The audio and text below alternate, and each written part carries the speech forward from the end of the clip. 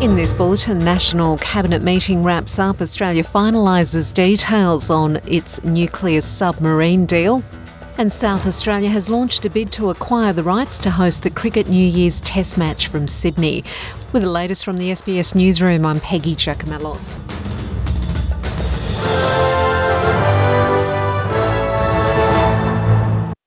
The National Cabinet meeting has wrapped up after 2 hours, with the Prime Minister Anthony Albanese, state premiers and chief ministers now signing a statement showing their support for an Indigenous voice to Parliament.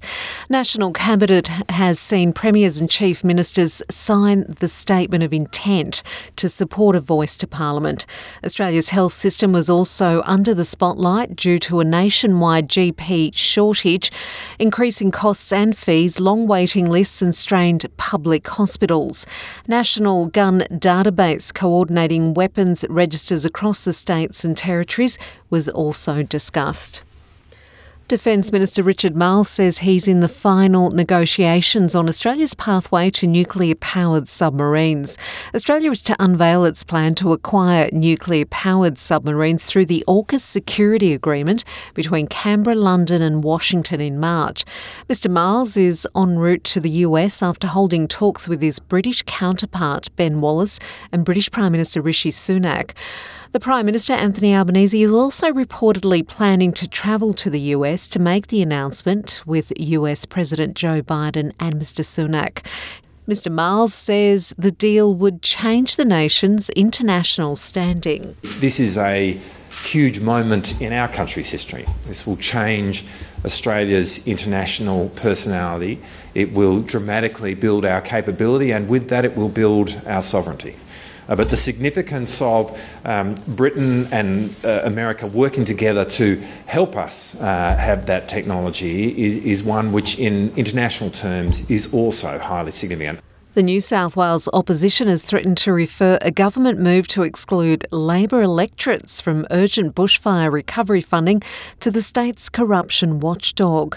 A report by the state's Auditor-General says former Deputy Premier John Barilaro's office intervened in the program and created a $1 million minimum for fast-tracked bushfire recovery projects, which cut about 10 projects from a shortlist, 5 from Labor electorates. Labor leader Chris Minns says he will request a formal investigation regarding funding allocation of the Black Summer Grants program. There's a culture ingrained in the marrow of the New South Wales government when it comes to pork barrelling. Very troubling independent revelations from the Auditor-General that seem to indicate, for the first time, I think, in Australian history, the politicisation of rebuilding disaster grants for the people of this state. Never before have we been in a situation where grants have been awarded on the basis of political leaning. There needs to be an explanation. If there isn't, by the end of the day, we will refer it to the ICAC. Mr Barilaro has yet to comment.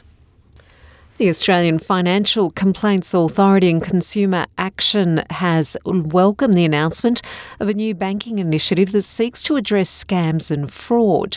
The complaints body says it receives more than 4,000 complaints in relation to scams at an average of around 340 a month.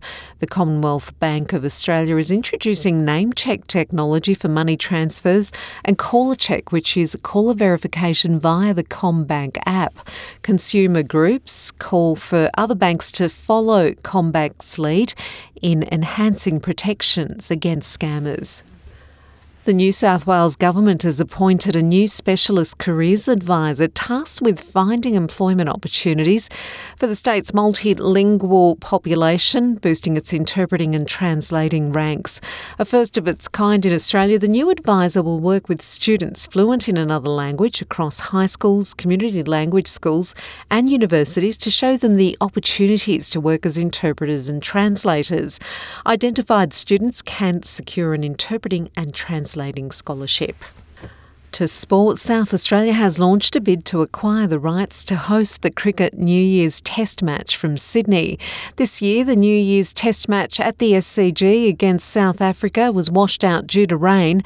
South Australian Premier Peter Malinauskas says he supports the bid to move the Test away from its traditional host, the Sydney Cricket Ground, to Adelaide Oval. In South Australia, we've got an amazing record of people turning out to sporting events. I think we had doubled the crowd at the Adelaide Test that we saw in the Perth Test. We often have bigger crowds than Sydney, and that's despite having a far smaller population. So South Australians are passionate about their sport. They love their cricket, myself included. So we stand ready to work with Cricket Australia to improve their product to more people around the country. I'm Peggy Giacomellos. That's the latest from the SBS newsroom. And if you're looking for some weekend listening, check out our suite of podcasts, including SBS News in Depth and Change Agents.